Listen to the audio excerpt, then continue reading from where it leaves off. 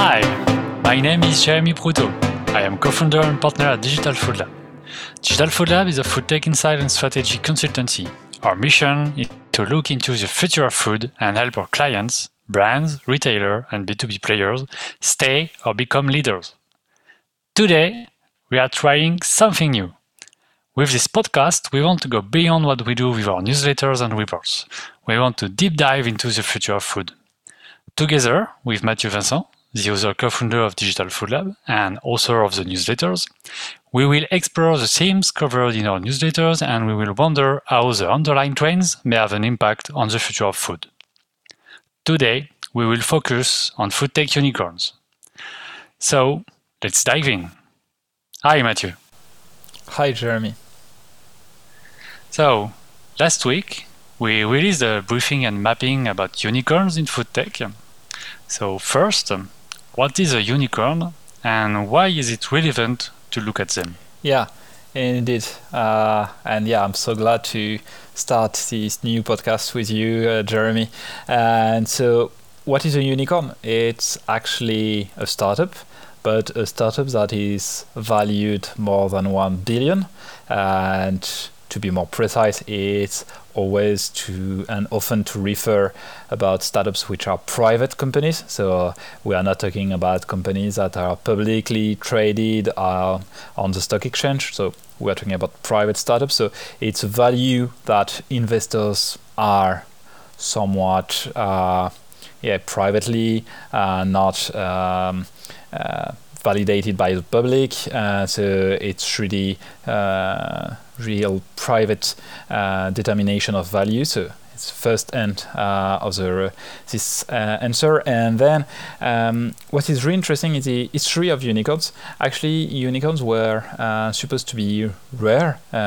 So the name, unicorn, mythical name, it was coined in 2013. And at the time, it was really rare for a startup to be a unicorn. We were talking about startups such as Airbnb and the kind. But now, unicorns have become very numerous. You have a lot of them. We are even talking about decacorn, hectocorns for startups valued more than 10 or 20 billions. And you have a whole zoo of startups names out there. And what we did for this report is to look at our database of food tech startups, and tried by looking at various deals, biggest deals in the food tech ecosystem, to look for the startups that could be valued more than 1 billion. So it's like a very empirical way to gather the data. And the final part of your question was why is it relevant to look at this kind of startups?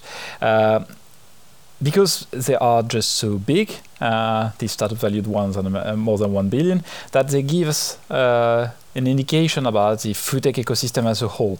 And they are also a way to look into the future, because some of these companies, and we'll talk a bit about that later, are very forward-looking, and they can help us to imagine what will the future of food will be. Yeah, thank you. And how many are they, food tech unicorns? We have counted 48 unicorns. It's something that is quite moving right now, because we've added one just the day we were releasing the report, Gorillas, which had raised 300 million just the day before. So it can move really fast. And I think there is around 20 to 25,000 food tech startups in the world. So how 48 can be relevant? Yeah, indeed. It's maybe a way to have a clear picture about what the food tech ecosystem is, because 20, 25 or 30,000 food tech startups is just a lot. It's not possible to process it. It's not possible to map it. It's too huge. So looking at this real small number, and actually it's around 0.14%, so it's just tiny percentage of the global food tech ecosystem, but 48 startup, it's a reasonable number that you can just put on a mapping as we've done, and it gives you an image of what the ecosystem is, what are the dynamics of it. What is even more interesting than looking at the picture of the ecosystem, it's looking at how it is evolving. We have been doing this mapping for the past 2 years, and it's really interesting to look at how it is evolving and which startups are now valued 1 billion, which were not valued as much 2 years ago, and which startups are not valued 1 billion today as they were 2 years ago. So what are the dynamics of the food tech ecosystem? Yeah, and so what are the differences we can highlight from our past mappings and the new one? Maybe first one, which is quite obvious to everyone which is interested into food tech, is the switch toward grocery delivery. So you have a big move of investors which were really investing a lot into restaurant delivery startups, so the Deliveroo, Uber Eats, etc., which are now investing into delivery of groceries, startups such as Gusto, Gorillas, and all the other ones that we've seen in the past couple of months that may become unicorns in the next couple of years. And for example, can you explain what is Gusto? What are the... Could be interesting indeed to put some facts on these startups. Gusto is actually a British meal kit startup. So the idea is, as a consumer, you go on the website and you order to be delivered each week with groceries which are just the exact amounts and exact quantities you will need to do the amount of recipes you will be subscribed to, so 5 to 7 to 10 recipes. So a really convenient way for families notably to be to receive groceries at their home. Thanks. Other differences between the previous mappings and the new one? Second one is which I mentioned sooner, is the disappearance of one startup which was a unicorn. It's the first time that we observe this in the food tech space. So Luckin Coffee, which was or is, it's a bit unclear from our point of view, which was a competitor, a Starbucks competitor in China. It has risen really, really fast, and it has fallen even faster last year due to allegation of fraud, big fraud, so in its stores. And third big difference with the previous mappings, it's that we now we hear a lot about new trends, new startups that are embodying new trends that we like to talk about, and which are entering this unicorns club. And so, obvious questions. What are these trends?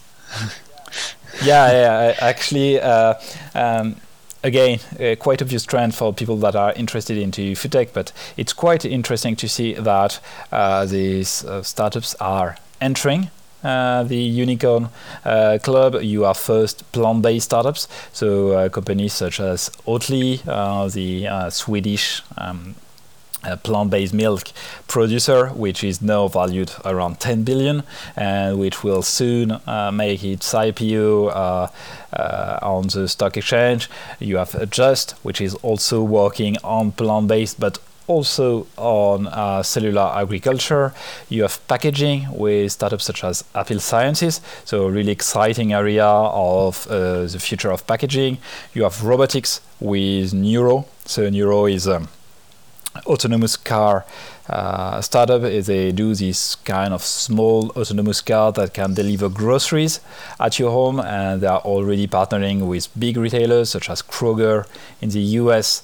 So it's really interesting to see that even for these very futuristic trends, you have startups that are now valued more than 1 billion. Yeah, thank you. And in terms of broader categories, What do they do? What can we say about those different unicorns?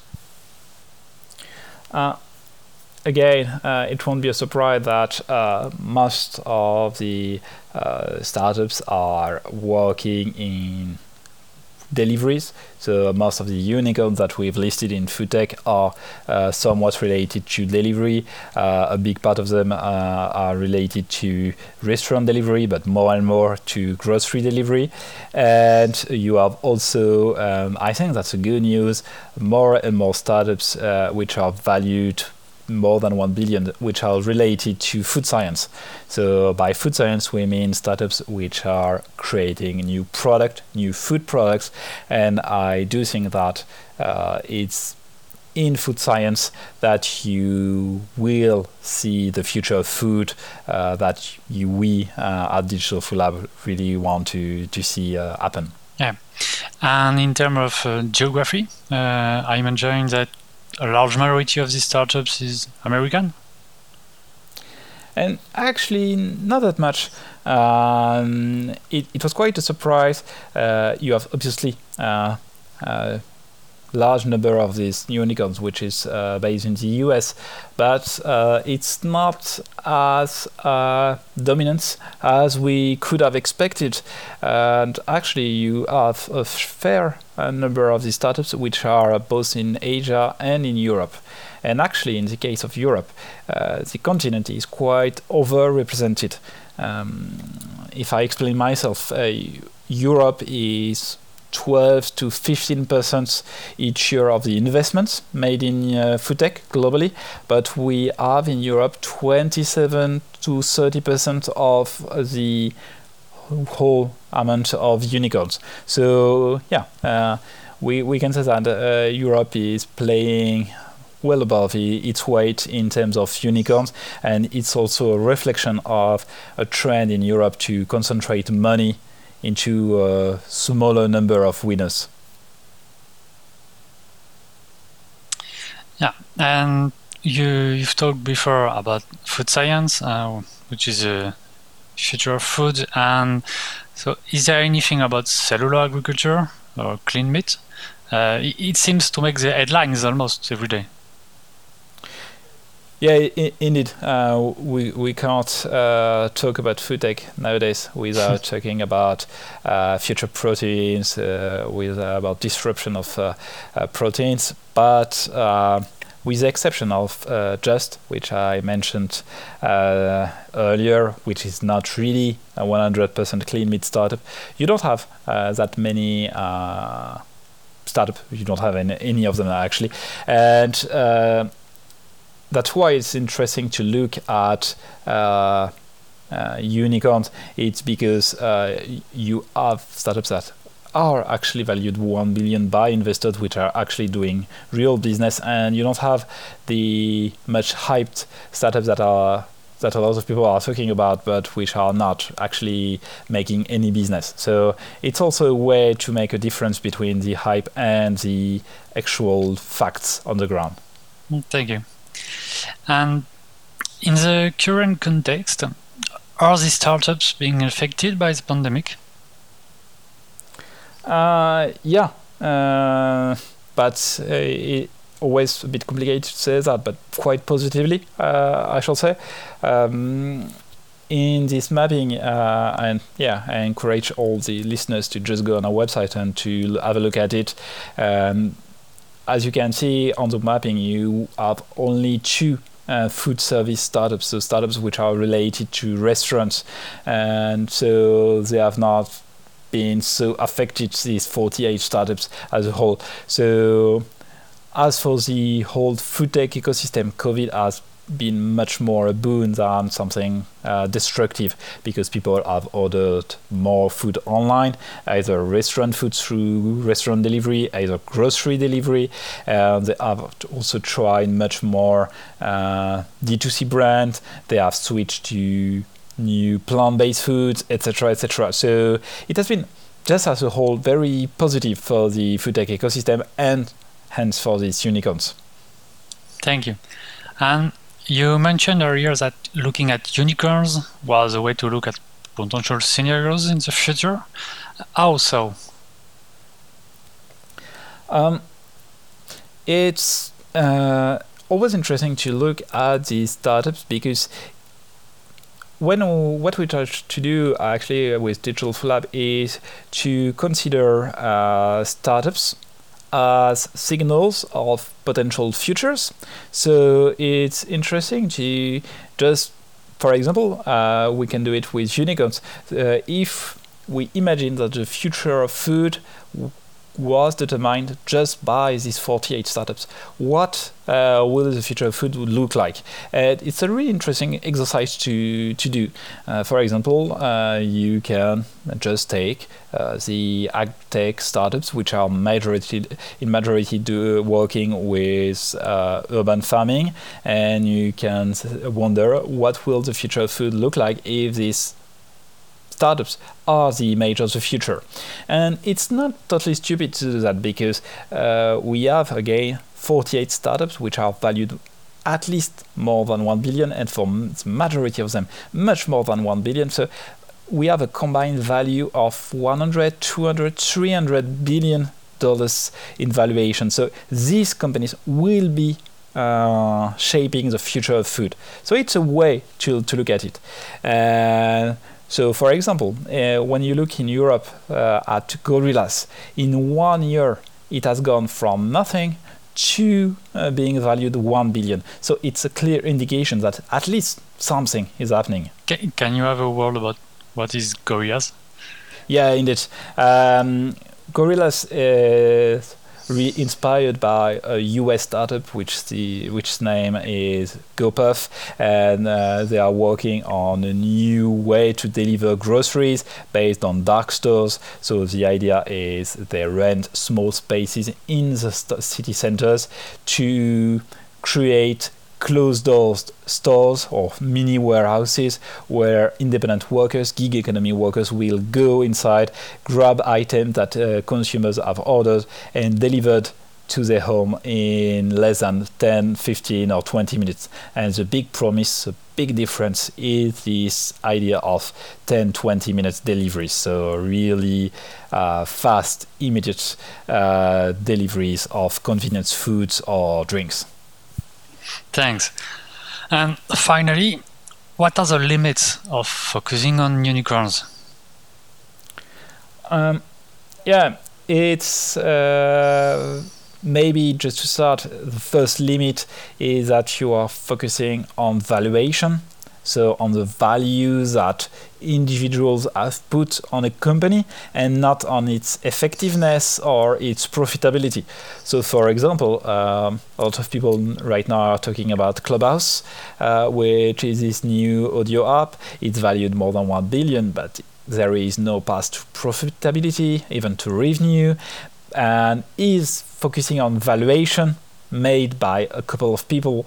Is that relevant? So it can be a limit, because in some cases we've seen huge valuation which were 100% decorrelated from the impact that the company could have on the long term of the ecosystem it was working on. So that's something really, really important. And second limit is that all unicorns are not equal. So some of them at some point will generate revenue and profits, and some won't. So for example, you can compare DoorDash and Deliveroo. First one is in the US, second one is in the UK. The two have had IPOs in the last couple of months, but one was successful, the other was not, because it was a difference of being profitable, etc., etc. So it's really also you have to consider what a company is in terms of profit, of the way it's managed, etc., etc. So we should not just focus on this unicorn status. Thank you, Mathieu, for all these explanations, and thank you all for listening. I remind you that the mapping of unicorns is free and accessible on our website on digitalfoodlab.com, and then you go on insights/foodtech briefings. I hope you like this podcast. Give us your feedback and please rate us on Apple Podcasts and other platforms. And see you soon. Bye.